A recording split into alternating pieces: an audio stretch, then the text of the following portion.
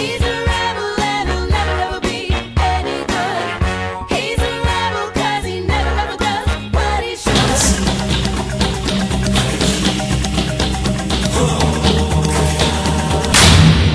I love hearing that intro music because it means we're about to embark on another episode of Kaneda's Pinball Podcast, and this is episode number 300. And I think that's an incredible milestone for us to achieve. For those of you who have listened from day one, you know one thing. There's been more than 300 episodes because we've deleted a few of them here and there.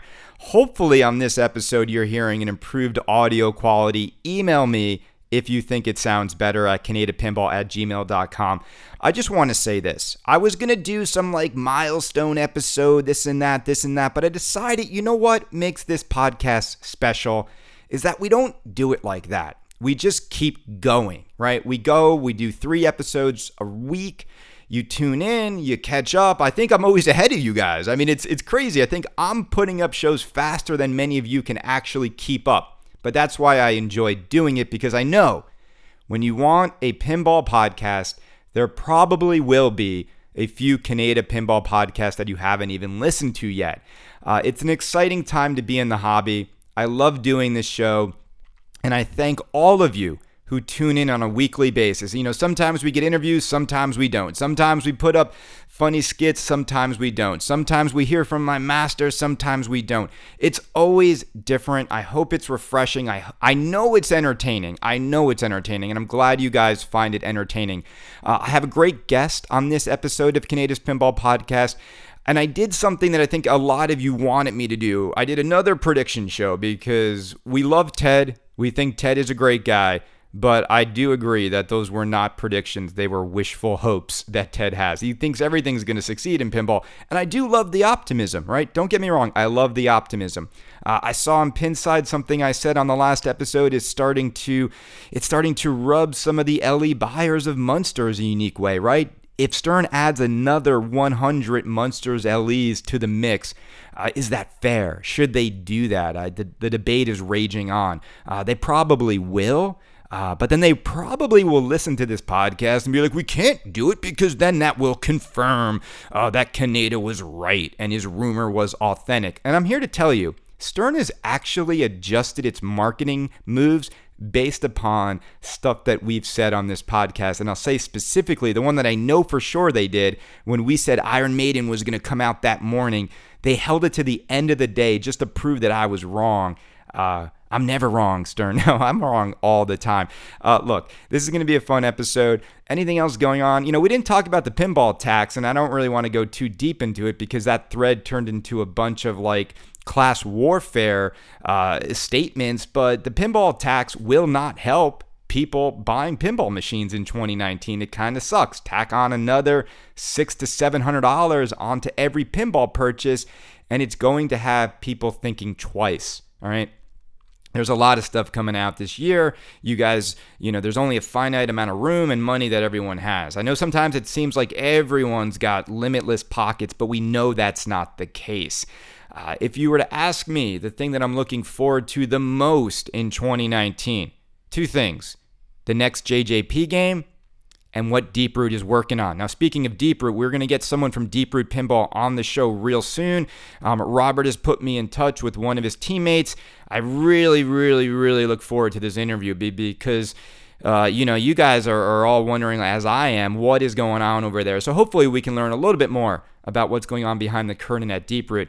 All right, everyone, I hope you enjoyed this interview. It's a great one. We are going to be back more this week with more episodes of Kaneda's Pinball Podcast. And again, 300 episodes, all because you, the listener, have decided that this is a pinball podcast for you. So thank you very much. I swear, from the bottom of my heart, for tuning in every week and letting me see that listen number climb and climb and climb. I really appreciate it. And everyone, enjoy this episode 300 of Kaneda's Pinball Podcast.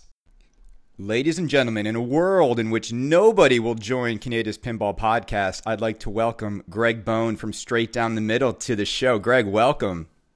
Hey, thank you for having me, man. So, Greg, I literally got so much feedback that Ted's predictions were not predictions. and that we should do a new prediction show in which someone actually knows something about pinball. I don't know if I'm the right person. Well, you are. I mean, it was supposed to be Zach, but he's spending all weekend polishing his Penn Stadium lights. So you're the you're the second. He's a busy man. Like, he keeps it going. He's always editing something between the This Week in Pinball podcast and our show. Like, the dude is always on a computer doing something. Always. And I keep asking him, like, do you need Jeff's permission to do the show? And then that's usually when I just see he signs off of Facebook and he doesn't talk to me for like a few days. So he plays by the book. I don't always play by the book. Right. Kind of a rogue pinballer. That's why you're here. So let's do it, because I know you know a lot. I mean, there's probably like just a few hundred people that know everything going on, and I think you're in that group. So let's start with our predictions for the year with American Pinball, Oktoberfest. Okay. What do you think? You know what? I know that you amazingly hate this game, but I for one, I don't mind it. I thought it shot fairly well. Some of the shots were a little tough, which I think Joe went back and is tweaking some stuff, especially off that third flipper. Aesthetically, I did not mind it. I do agree that the playfield needed some work. For sure. Some things on the back glass I would have changed too. There's just some things that weren't cohesive. I'd like to see the game be a little. Overall, man, like I was kind of blown away by it, because I think that it could have went in a worse direction. It could have been really bad, but I actually think it turned out good. I know you freaking hate it, right, man, but like I liked it. I thought it captured that carnival-esque feel to it, with the colors and the brightness and the way it was lit and the design with the roller coaster and everything. Well, you've played I actually liked it. You've played it, and most people haven't played it, and yeah. I think it's easy to hate a game from afar. Now, they've made some changes to the pin. We see the new artwork. They've taken away some of the issues people had. Are you happy with the final version that we've seen? Yeah, and I am, and I like that they went, that they did that they listened. That I do feel that they're good about that as a company, that they do listen to people's complaints and things that need to be fixed. I don't. I like it. I don't know how much it will find its way into people's homes. That's my only concern. I think that barcades and arcades are excited about, especially the barcades, obviously. But I'm still confused about whether it's big home seller, for that home market. Right. Yeah, I mean, that begs the question, right? So it is 2019 now. Where do you think and when they're going to be able to sort of drum up new hype? Is TPF going to be really the moment for them?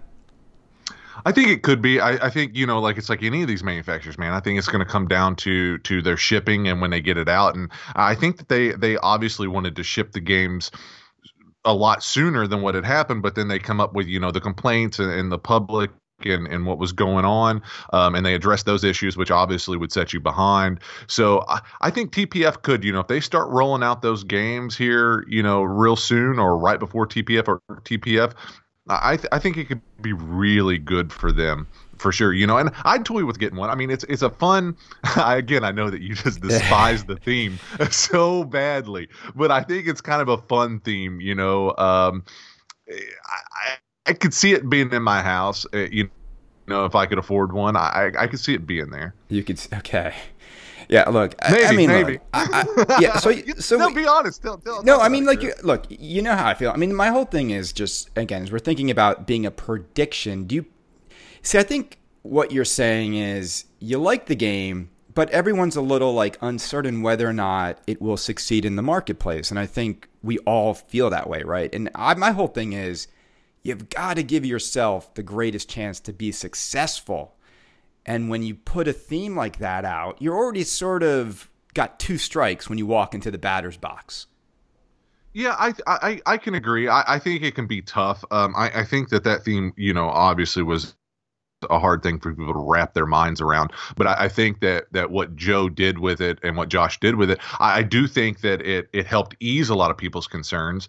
And but I just think it comes down to that dialed in syndrome thing. Dialed in obviously got all the critique and it was terrible, when the theme was released, but then when people shot it, played it, they actually enjoyed it. But did that still equate to home sales? They weren't real great. So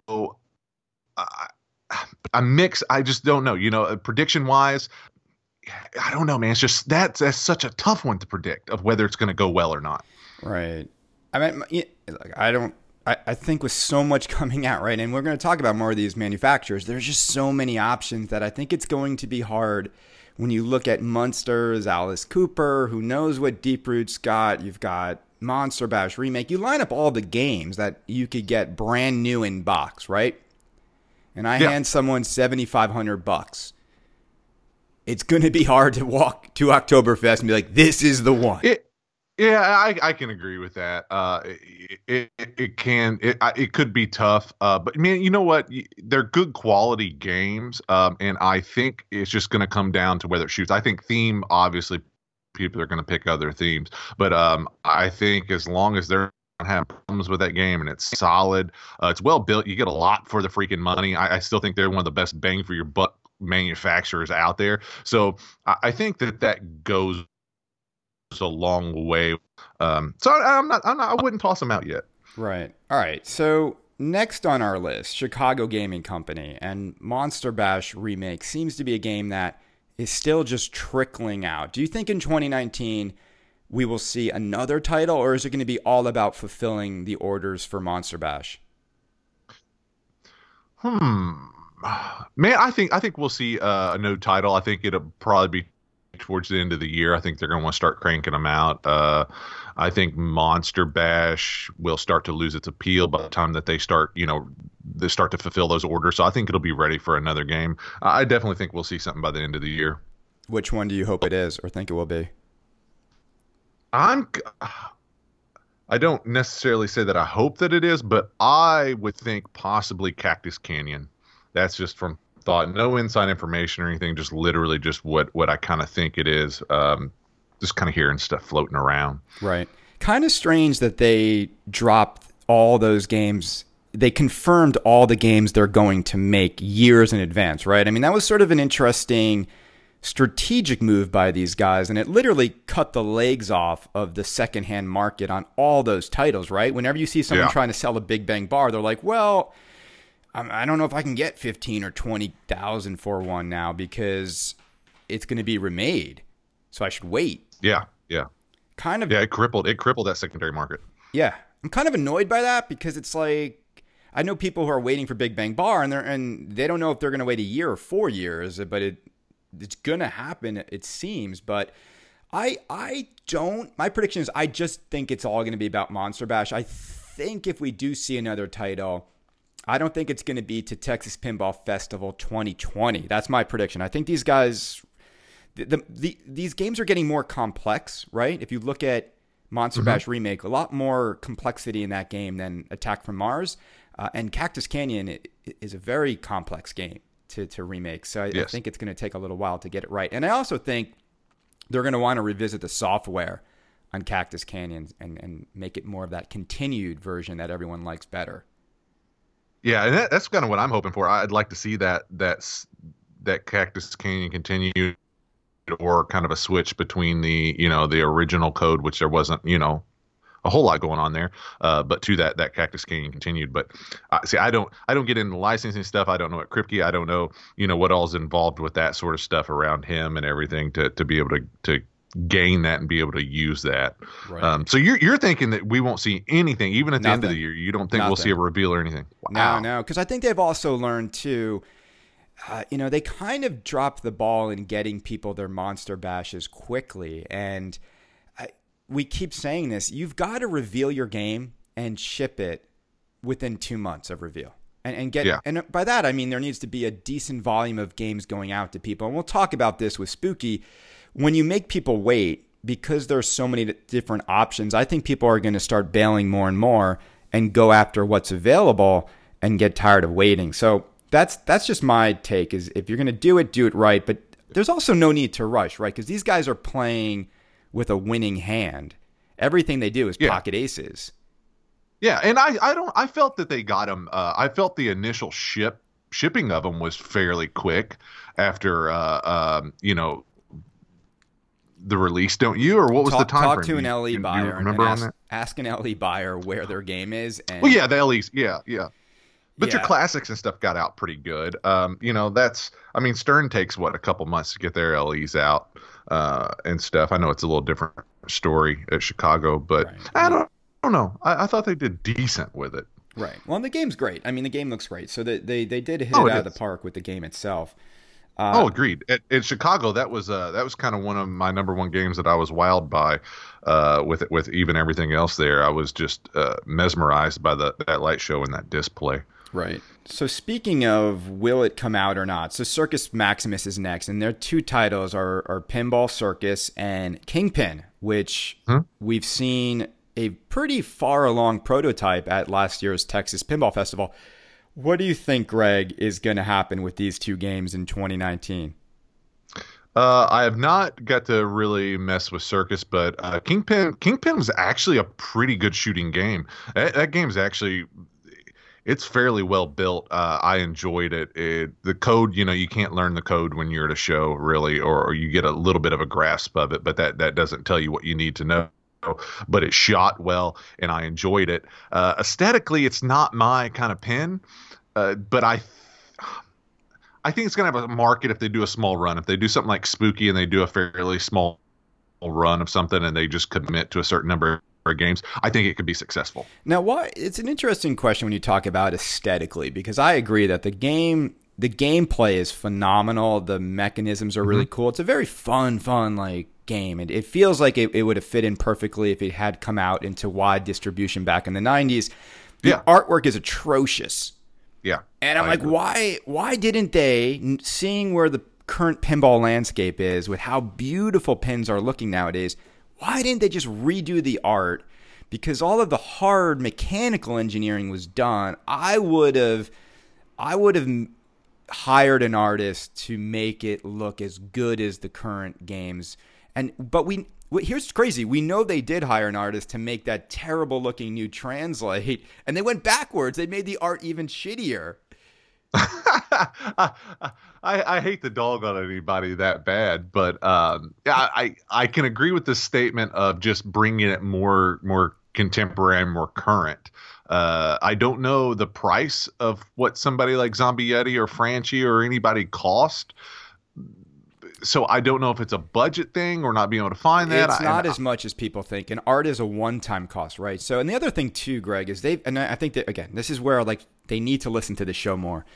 They've also said they're just going to make like an unlimited amount, which is the dumbest marketing strategy when you're handling, right, a rare game that's very collectible. Like the only people who know Kingpin are collectors, right? Yeah.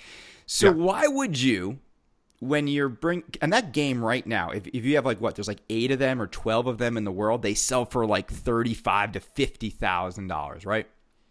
Why would you announce that you're just going to flood the market with an unlimited supply of something like that?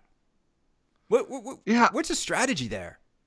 I don't know. Like, it scares me because it seems like when companies come out and do that, especially new companies, and I can't pinpoint it, you're the marketing guy, so you might be able to pinpoint a little more. Like, I don't understand why, but it seems like failure in an aspect. I don't know if they're just too big, but that's why I go back to like the Spooky model. For whatever reason, that has worked for them, saying we're going to produce 250 games, and I think that they know the number of games they need to make. They know the cost of what it's going to be. I get everything's a little more set in stone, and whereas when you just set this unlimited the trickle, I think you maybe wait for your second game. I don't know. It did, for whatever reason, and I don't know why, it does not seem to work in the pinball marketplace to do that. I think that it's to set that limited. Okay, so yeah, so what we're getting back to the numbers, right? So Spooky's done it right. If you look at what drove people to buy Spooky, it was always when they started to limit the number, right? We're only going to make a finite number, and I think whenever you're dealing in a collector's market, and this isn't just pinball, this is watches, it's cars, it's anything I've ever seen, artwork. There's always a set number we're going to make, and then we're not going to make any more. And what that does for you It allows you to set the price based upon the supply.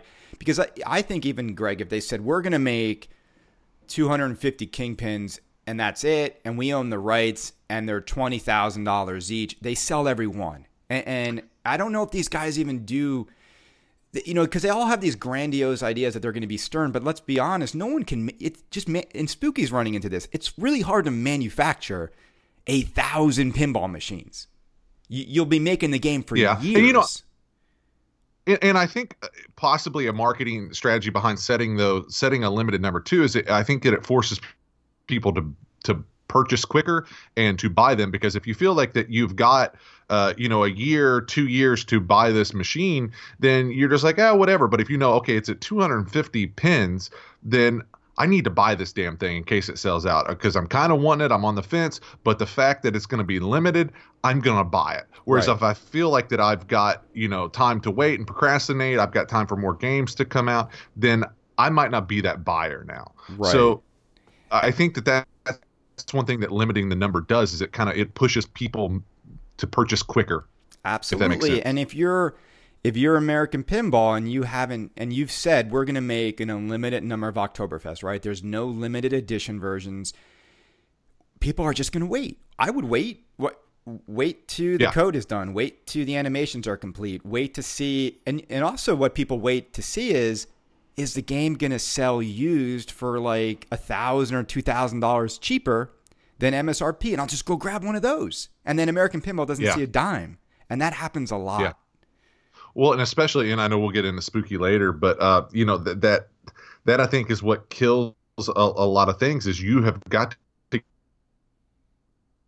to sell as many as you can in that first couple months, because once they start to hit the used market, if they start to devalue, then so many people who would have bought new in box is now going to wait and scoop one up, because they don't want to take that $1,000 hit right off the top or more, if they can scoop it up for cheaper just by waiting 2 months. And absolutely, it's a very tough thing. Welcome to the world where now you can go get a beautiful mint dialed in LE for $7,500. Yeah, it's crazy. It's crazy, and I think certain manufacturers fall into that worse than others. Right, absolutely. So let's go on to probably the company that has piqued the most curiosity in 2019, because we also know the least about them, but they've made the boldest claims, I think, in the history of pinball claims, and that is Deep Root Pinball out of Texas. This is like an enigma, right? And in a lot of ways, it has to be real, but we haven't seen anything real. Yeah, and that's what's scary, man. To cancel TPF, that's I think that worried everybody, and I think it made a lot of naysayers feel a little more solidified in their comments and their statements. So I still think that Robert's going to do whatever he can to keep the releases on track, or at least shipment dates that he's promised. But it is still worrisome because it's pinball. I think the TPF skip is a farce. I think they're going to be there.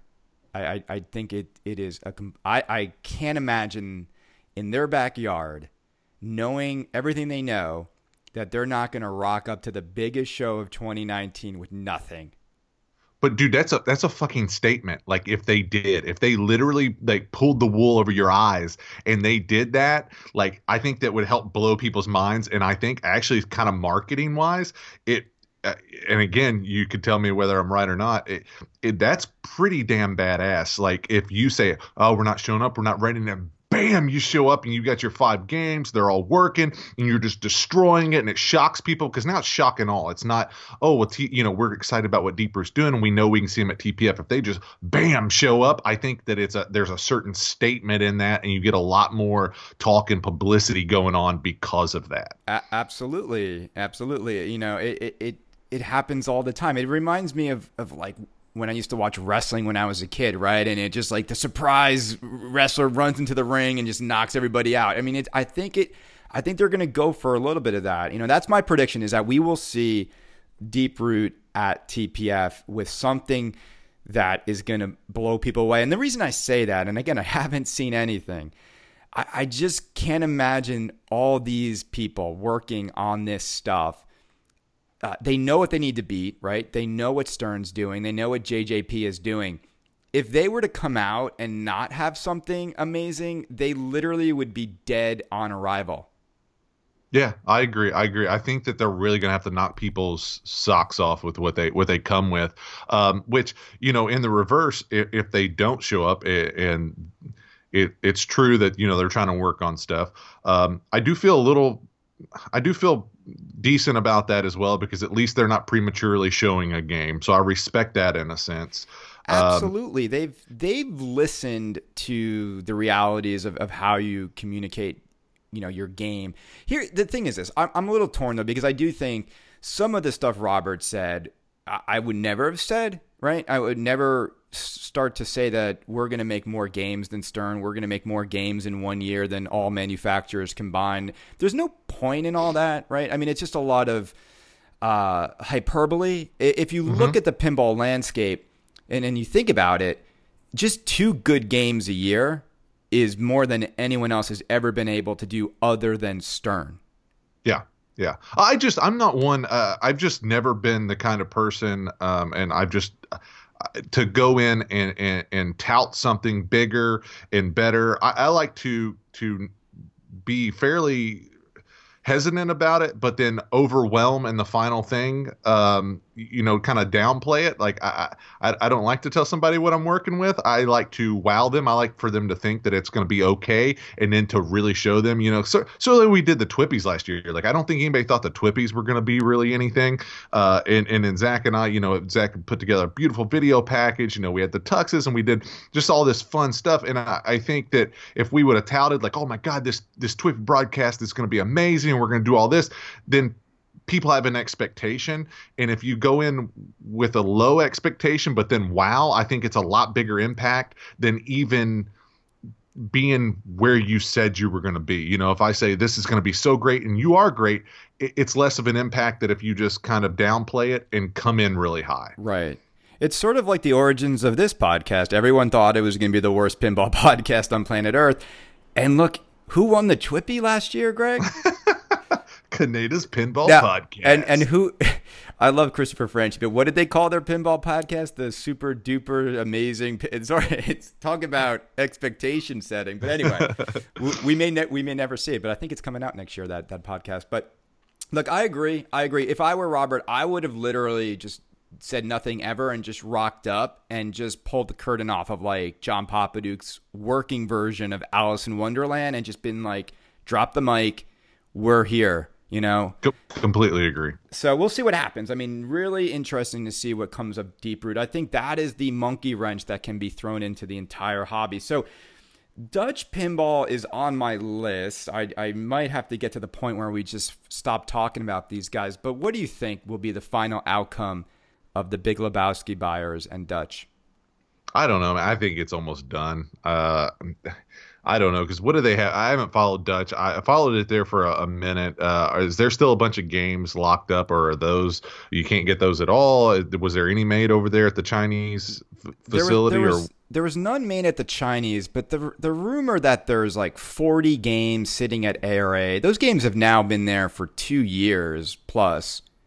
And I thought by now we would have seen them on the auction block, or ARA would do something to get rid of that from their inventory, but who knows?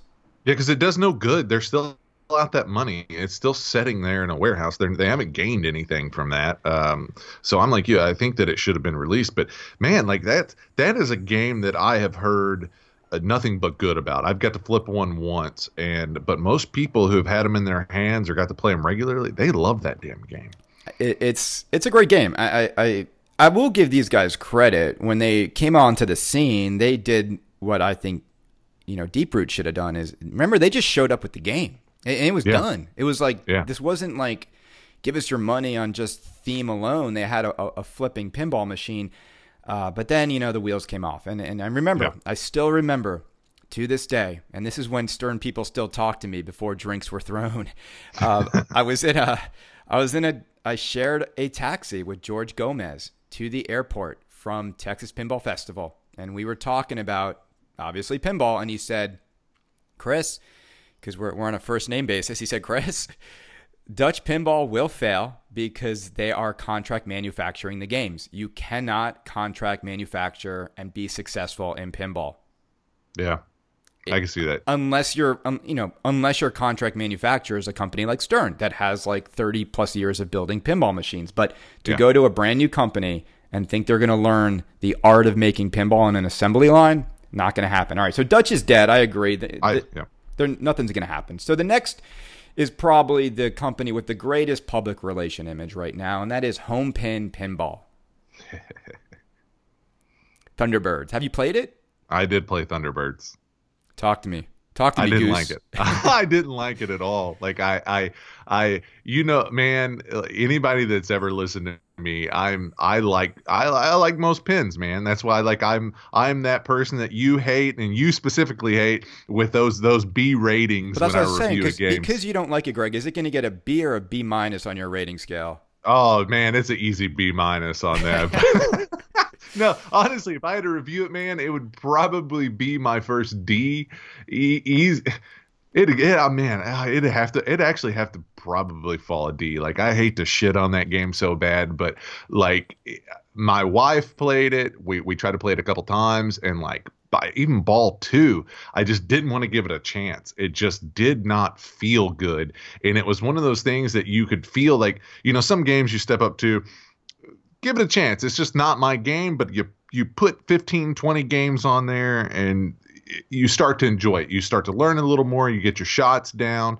But this pin just did not feel good at all. The shots, stuff felt cheap in it. But, it looked amazing. Like, that's what blew me away is I walked up to Chicago and it was there, and I saw this pinball machine and I thought, man, there's Thunderbirds. I got to play that. And I looked at it and I was like, dude, this isn't as bad as what everybody said. Like, this damn thing looks pretty good. It's not bad looking. The layout looks pretty good, but Right. You touch it and it's just a different story. Right. And I could. Now, did it have the plastic ramp? Because I've had some Thunderbird owners reach out to me and be like, the ramp changes everything. I can't imagine that would be the case, but was it the cheap, flimsy plastic when you played it? It was a plastic ramp, and it didn't feel real good when the one that I played. And the flipper buttons are a little different too. Which I'm not gonna. Obviously, that's something you get over. It's just taste, but it doesn't feel like our normal flipper buttons. There was a difference to them that was a little off too. The actual physical button itself, and I know that that's just a small thing, but that felt off too. I mean, it's just so much about it that just did not shoot right. And it's just having to shoot, what is it? You got to spell. There's some shit on there you got to spell, hitting all these targets. And it just forever long, it's like a damn paragraph you're spelling instead of, like Lily on the Munsters or something. You're spelling like a whole entire Right. It's sentence. like you have to spell Thunderbirds Go, and you're like, that's just too many letters, man. Yeah, it's just like, Can't it too just be much. Go? Exactly. Right. Well, look, it's okay. So you're not a fan.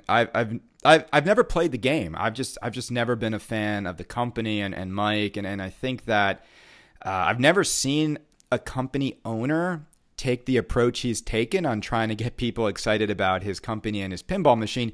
My prediction is they will not survive into 2020. I think this year Mike is going to fail at getting sales. And I don't think we're going to see a game 2. And if we do, from what I hear, the rumor is it's like a Billabong or like a surfing game. I'm like, this just stop. Just go away. That's sort of how I feel. Yeah, I mean, if he survives the lack of sale from Thunderbirds and he does go into a new pen and it does get released, and he does not up manufacturing quality, then I definitely think he'll fail. Him being bigoted and the problems of him and being confrontational and everything, as well as I do that people easily forget that if a good shooting game comes out. They end up not caring. So I don't think that, people will forgive John Papaduke for stealing like $1.8 million if they make a working Magic Girl. The line will be around the block. Yeah, it's absolutely insanity in this community, but and I fall into it too. So I'm not razzing anybody because I fall into that shit too. Right, There's certain things that I don't like about certain companies and people, but I still end up focused on their damn games and will buy it. Yeah. But I don't think that's necessarily his downfall. It's going to be quality of that product that I think is going to be the biggest downfall. It's going to be fun to witness the J-pop hypocrisy where everyone's like, I will never buy from this man again. And then it's like, well, here's Magic Girl and the ball levitates. Well, where do I pre-order? And It is. Americans are like, and I don't know if it's just America. I guess it's society, but because we live in America, that's what I have to base it on. But we easily we forget everything politically, in our everyday world, things that the hypocrisy of the world, we easily forgive and forget when something new comes around. So yeah, it's whatever. It's human. Absolutely. It's the reason why Woody Allen is still making movies. All right. Yeah. So let's go on to a company that is probably, I think, the one that we all want to see knock it out of the park in 2019, and that's Jersey Jack Pinball. And I want to talk a little bit about what do you think about Pirates, and I know you guys have played it, and then what you think 2019 holds for Jersey Jack.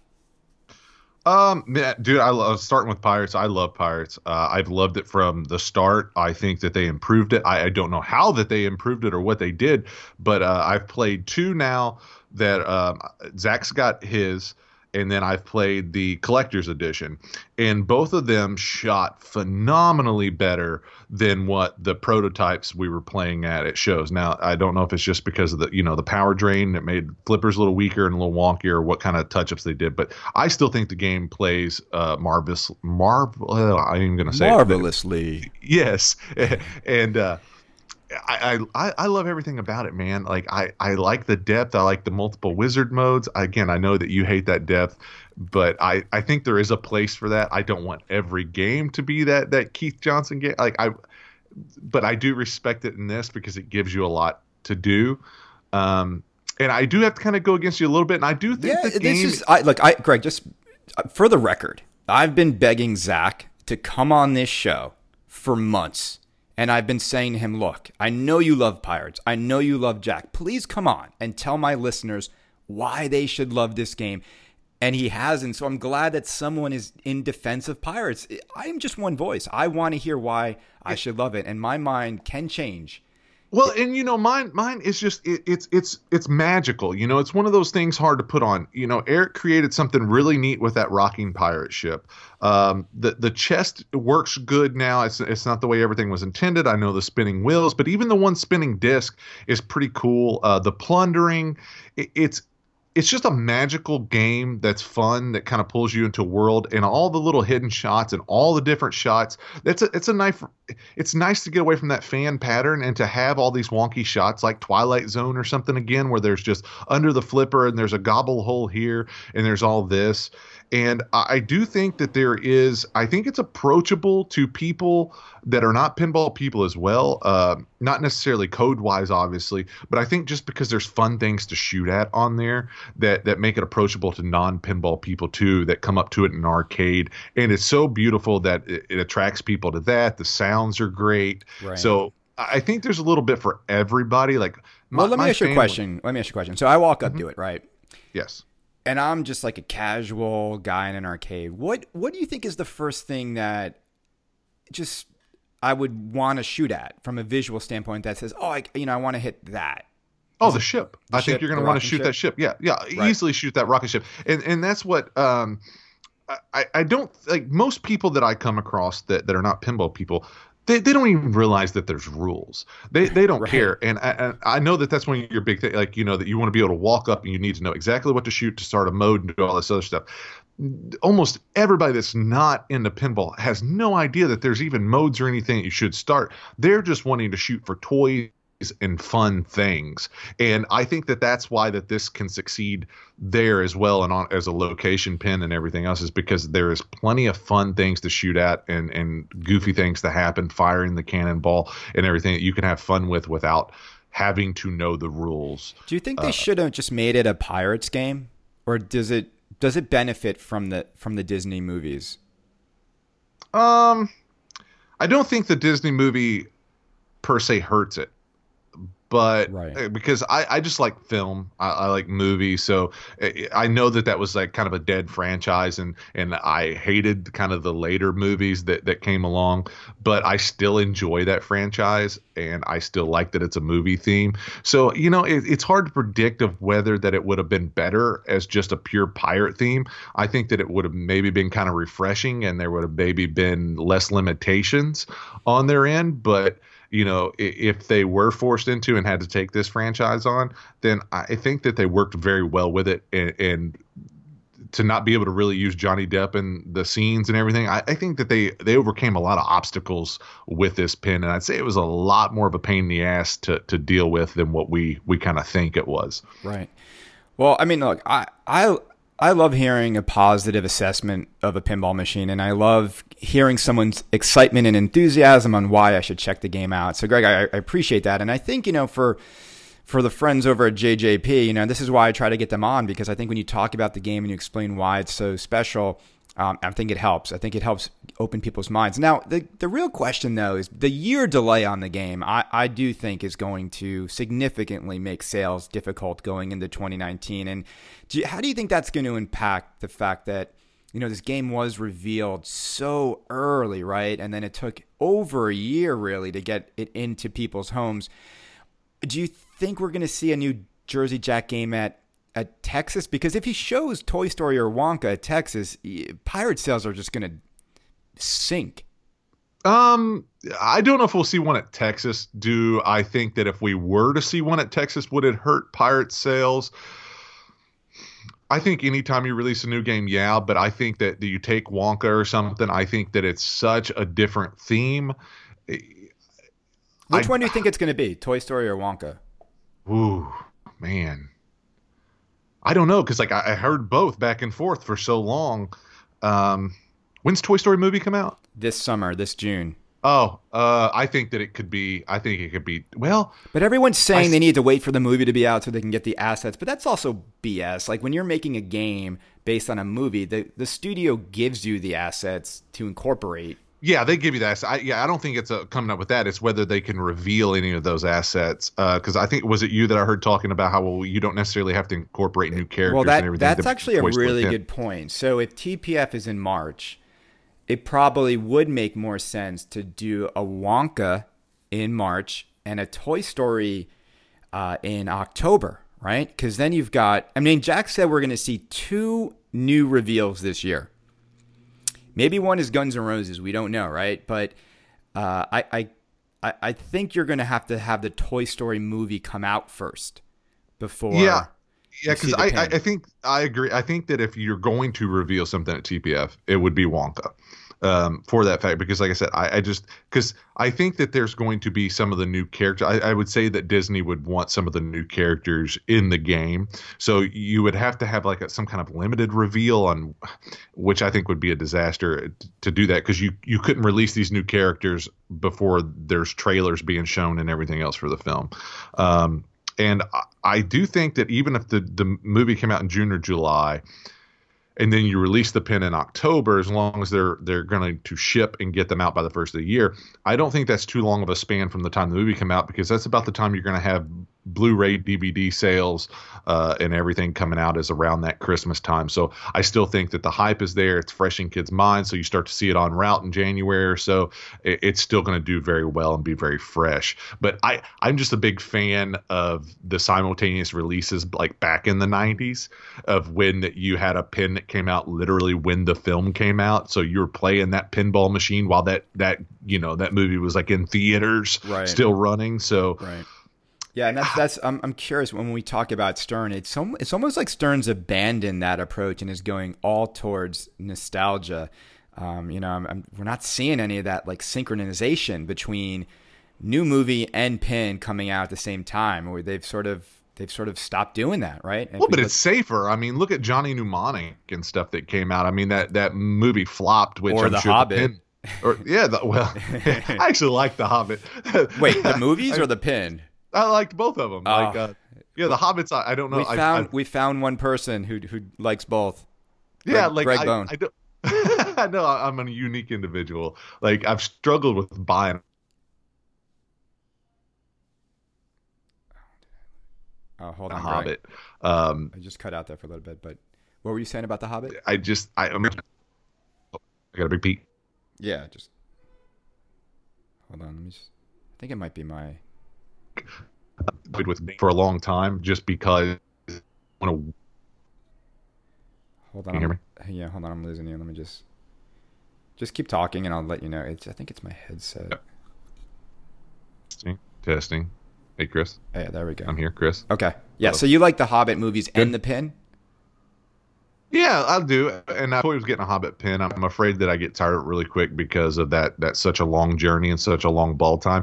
And I'm not wild about lugging the heaviest machine in the entire world into my basement and getting rid of it in a month and having to pull it back out. So that's my only hesitation that I've had on the Hobbit. But it's just a different style of game.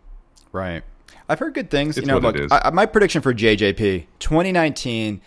It's going to be, I don't think it's like a make or break because he's got a billionaire financing the company. I think Jack needs to hit a home run. And I think we've been hoping he would do it. We've never seen any of his games fire on all cylinders. And we know that the themes of Wonka, Toy Story, and Guns N' Roses are huge themes that if they can do it right, I think Jack is going to see his best-selling pin come from. All three of those could be phenomenal sales for him. So I think then the question becomes, he needs to get his manufacturing to be able to be as productive as it needs to be and as efficient as it needs to be to meet the demand those titles are going to bring to him. Because that's the other thing. It's like it's always like they have to they're relearning how to make games every game. And I think we need to see that be more efficient moving forward.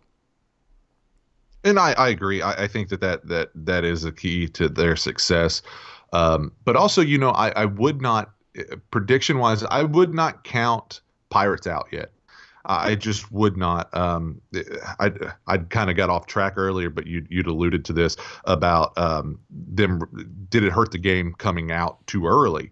And I think that it did in the production stuff. I do think that it hurt it, but I think the game is on a rebound because of people enjoying it.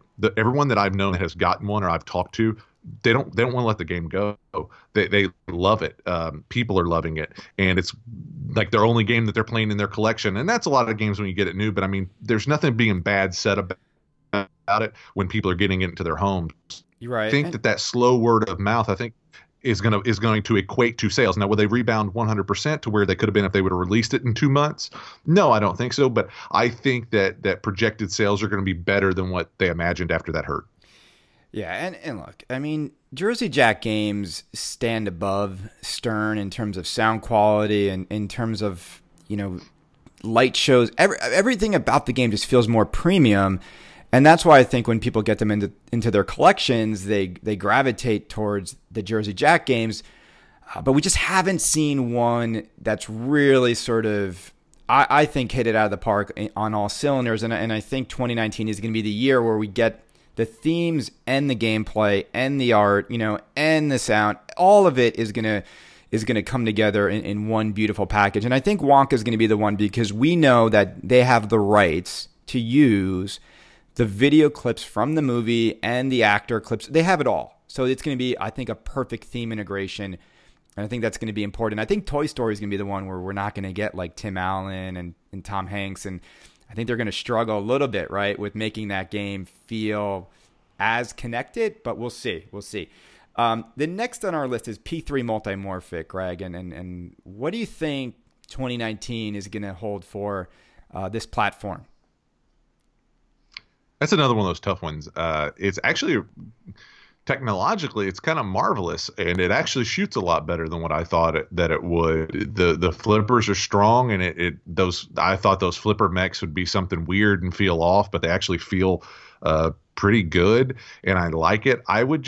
My only critique about that company is I would like to see better visuals. I would like to see, and I don't know, processing wise, I don't know if coding or whatever else, I would like to see stronger visuals on that play field, and maybe them start to gravitate more towards like not an adult themed, I wouldn't say that, but more just visually stunning I don't know. I don't know how to. You see what I'm saying? Like something I just look at not it like as. this. I look at it like this. You know, when you walk up to a 4K TV, right, and you're seeing like a landscape or like outer space, and it's just like it looks crystal clear, perfect. They've got a Yeah. TV inside a pinball machine, Yeah. and yet the visuals look like graphics from 1989. Yeah, like an early computer. Yeah, so it's like, graphic. wait, Yeah. what's the point? Like, why wouldn't you even imagine if you just had like a space game and just the playfield was just this beautiful like 4K visuals from space while you're, flipping maybe that's why they're incorporating. I think they're incorporating an LCD screen in the back box that can give you information. I think they might be doing that now. That might free up some of the information that has to go on that screen so they can maybe incorporate some of that. But I agree. This platform is really interesting. It's been around for a long time. And I think it just needs this year, right? I think 2019. It's like Jerry's he's just got to figure it out. I mean, how many years can you keep going? I mean, at what point, he sold 50? They've sold 550 TNAs. Yeah. Yeah, I think once he does, I mean, as long as he's not hurting and he could stay in business financially, I think they're always improving and heading in the right direction. And I think that they've got some of the biggest balls in the freaking community because of taking this leap and trying something so new and so different. I think that that's a risk that I would never feel comfortable with. So I always congratulate them and commend them on doing something like that.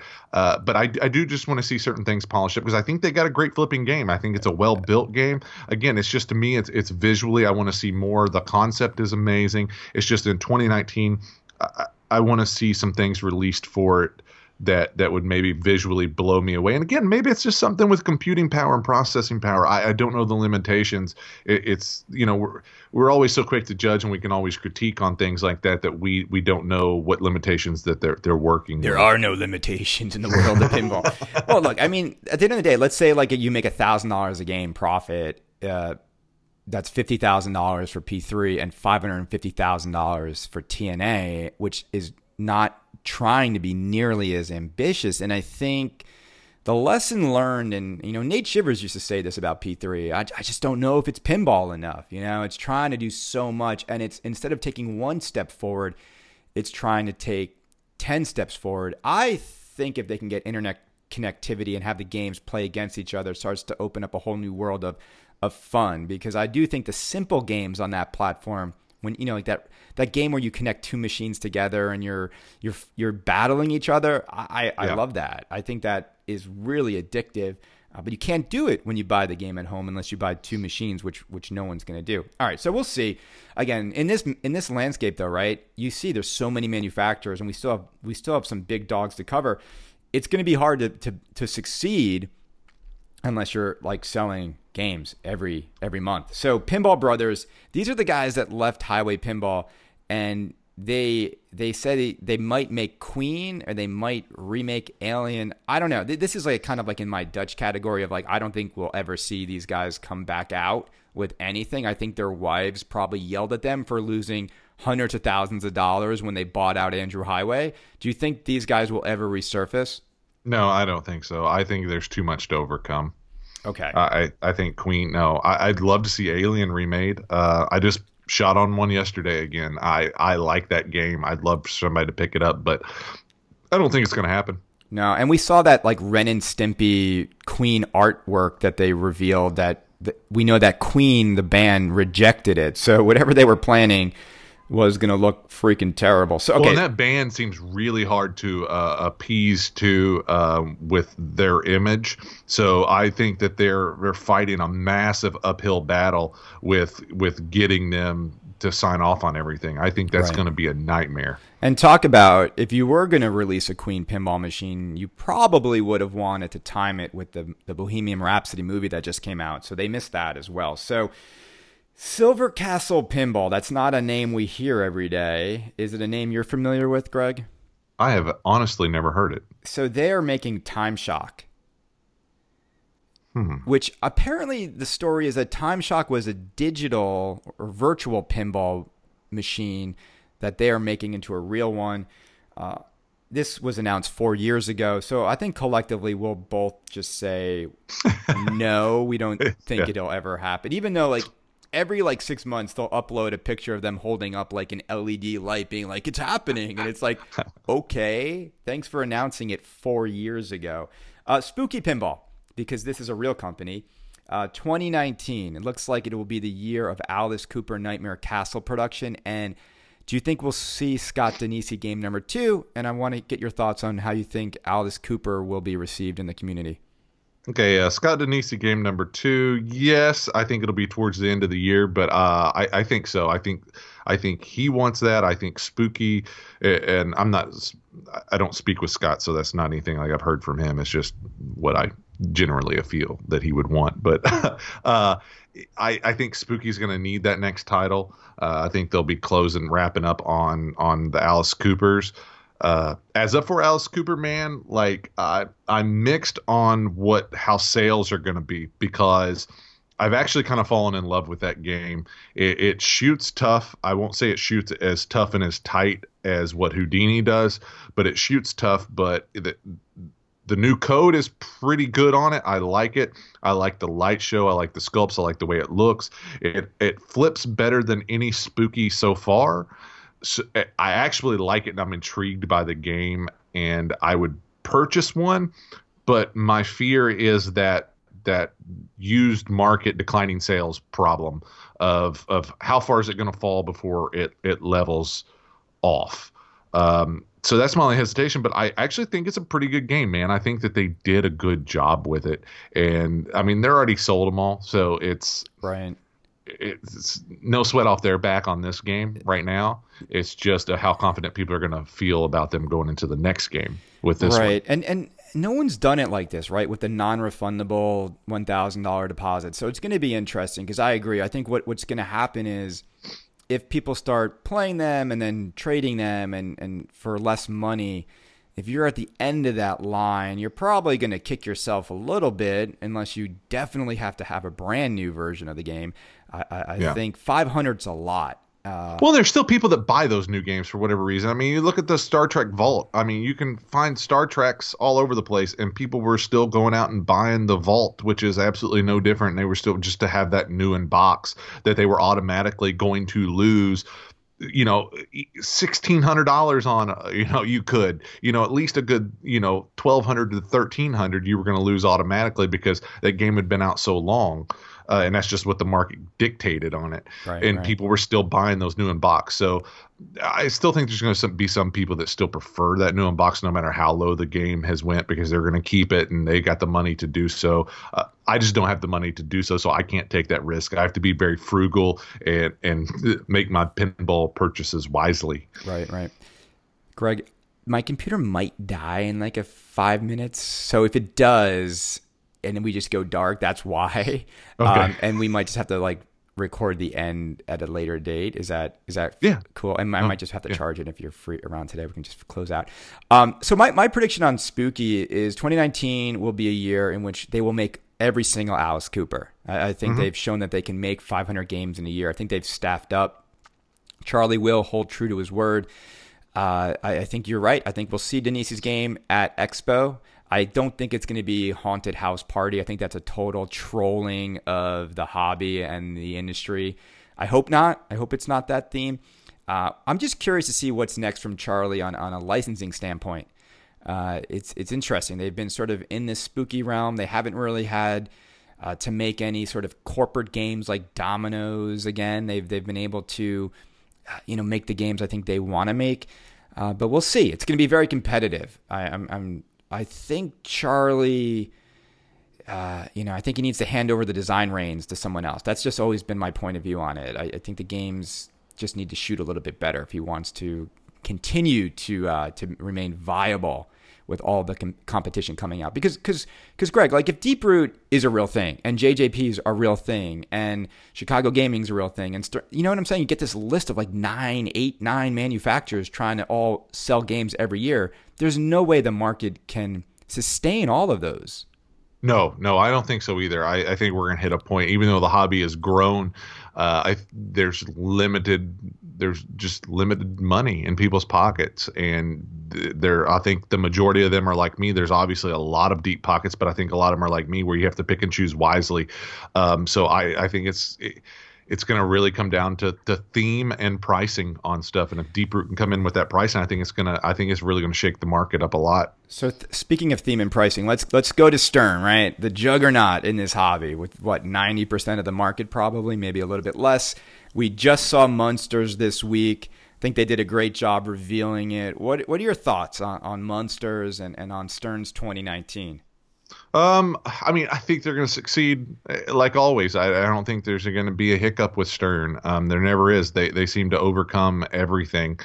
I think Munsters is going to sell amazingly, and the theme doesn't matter so much with that. I'm not a Munsters fan, but it's a beautiful pin, and I'm probably getting one. It looks like it shoots phenomenally. I'm really glad that Stern kind of upped it. I don't know who was in charge of it or why that out of nowhere they did it, but I love the metal ramps.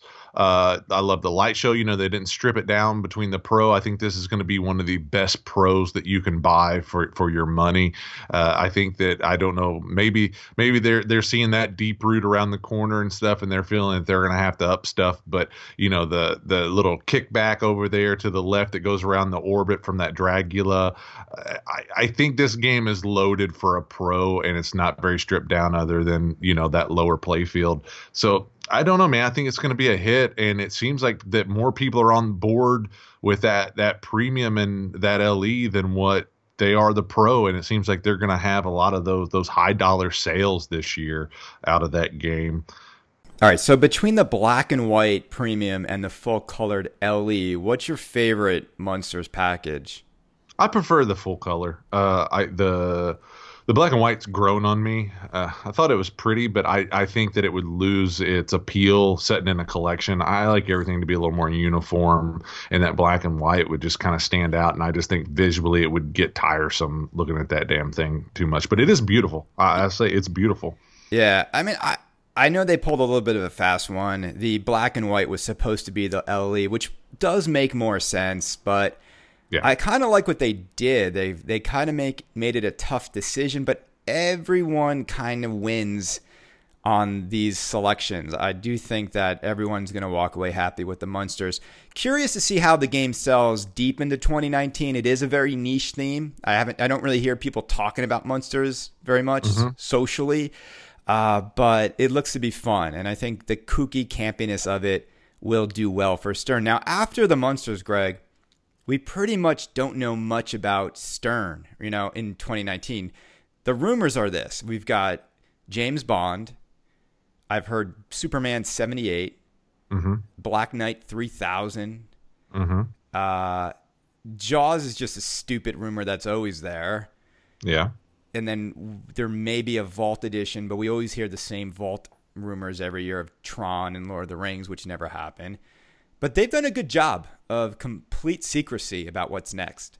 Yeah, it's a little tough, man. Me and Zach were talking about that the other day about what the rumor mills kind of generated. Because like you said, there's a small handful of people in the community that are privy to certain information that gets around, and it's kind of tossed around in a very small group. And Elvira 3 too. I forgot that.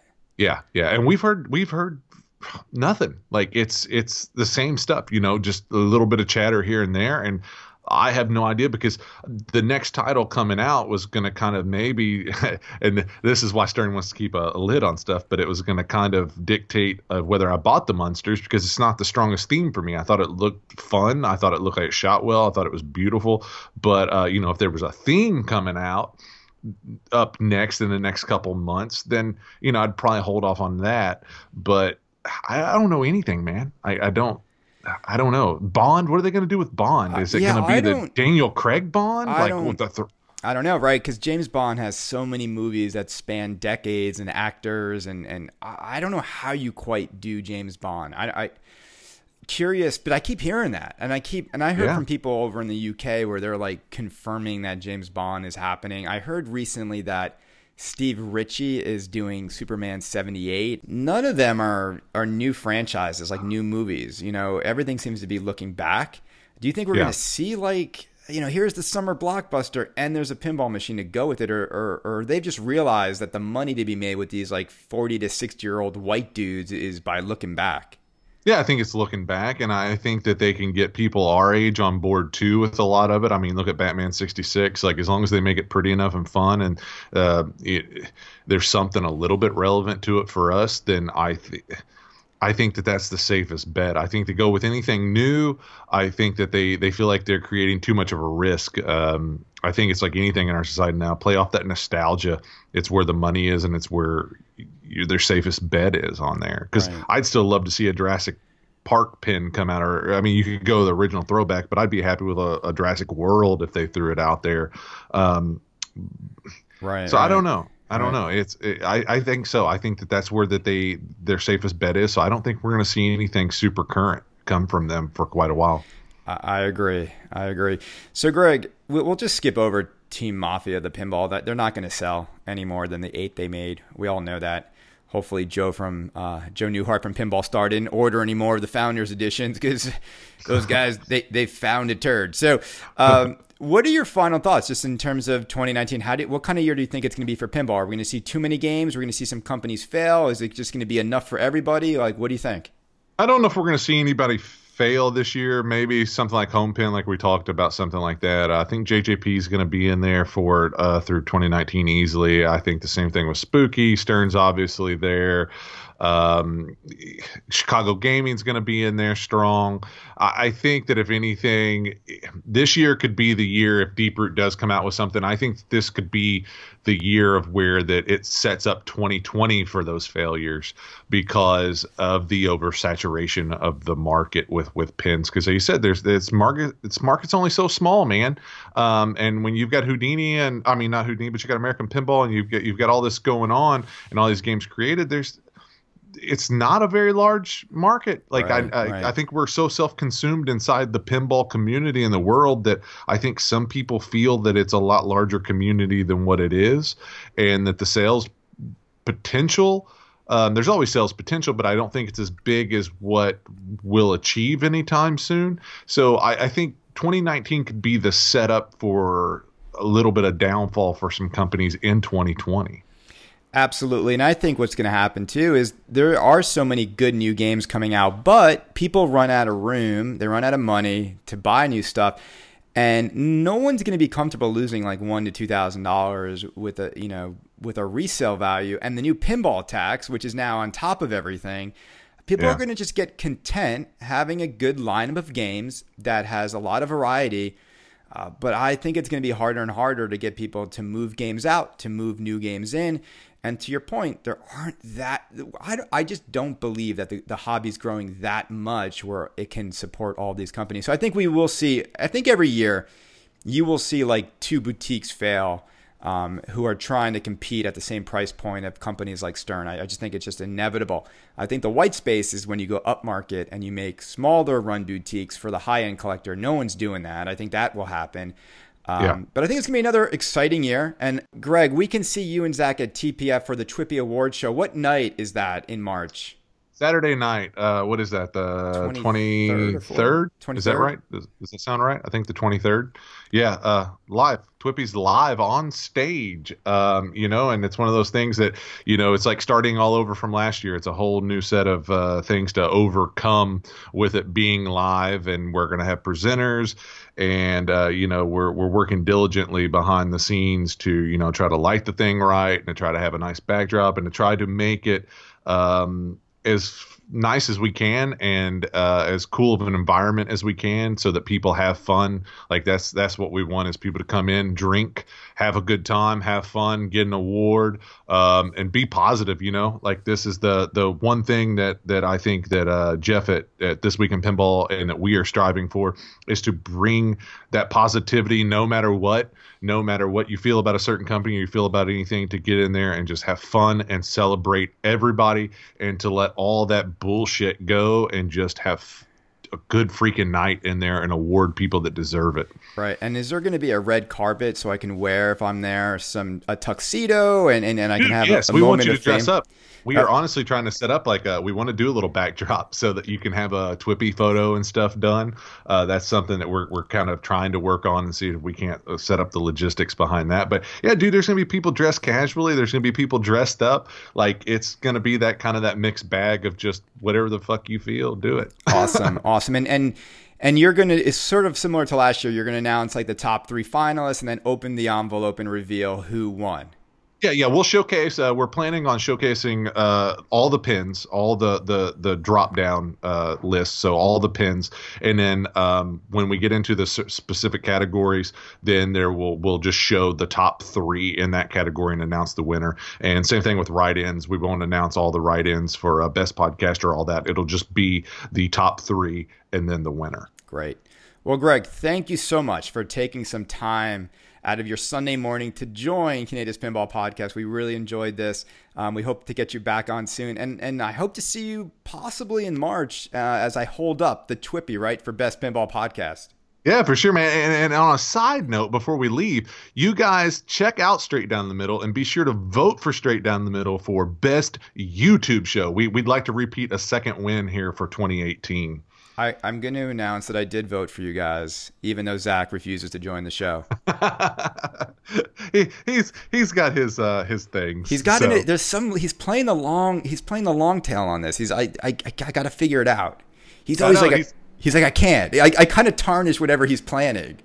He's an enigma. But like I said, I go against the stereotypical stuff, man. Like, I like your show, dude. I enjoy it. So it's one of those things I'm going to go on. I don't always approve of everything with you, but I still listen, dude, and I'm not going to hide that I do. So, that's why I came on, man. I enjoyed talking to you. Thank you, Greg. And we enjoyed having you. Everyone, we did a prediction show that actually has predictions, so I hope you enjoyed it. We'll be back real soon with more Kaneda's Pinball Podcast. Greg, have an awesome weekend, and we'll see you in March. You too, brother. Thanks. All right, later. He's not a robot. You're still listening.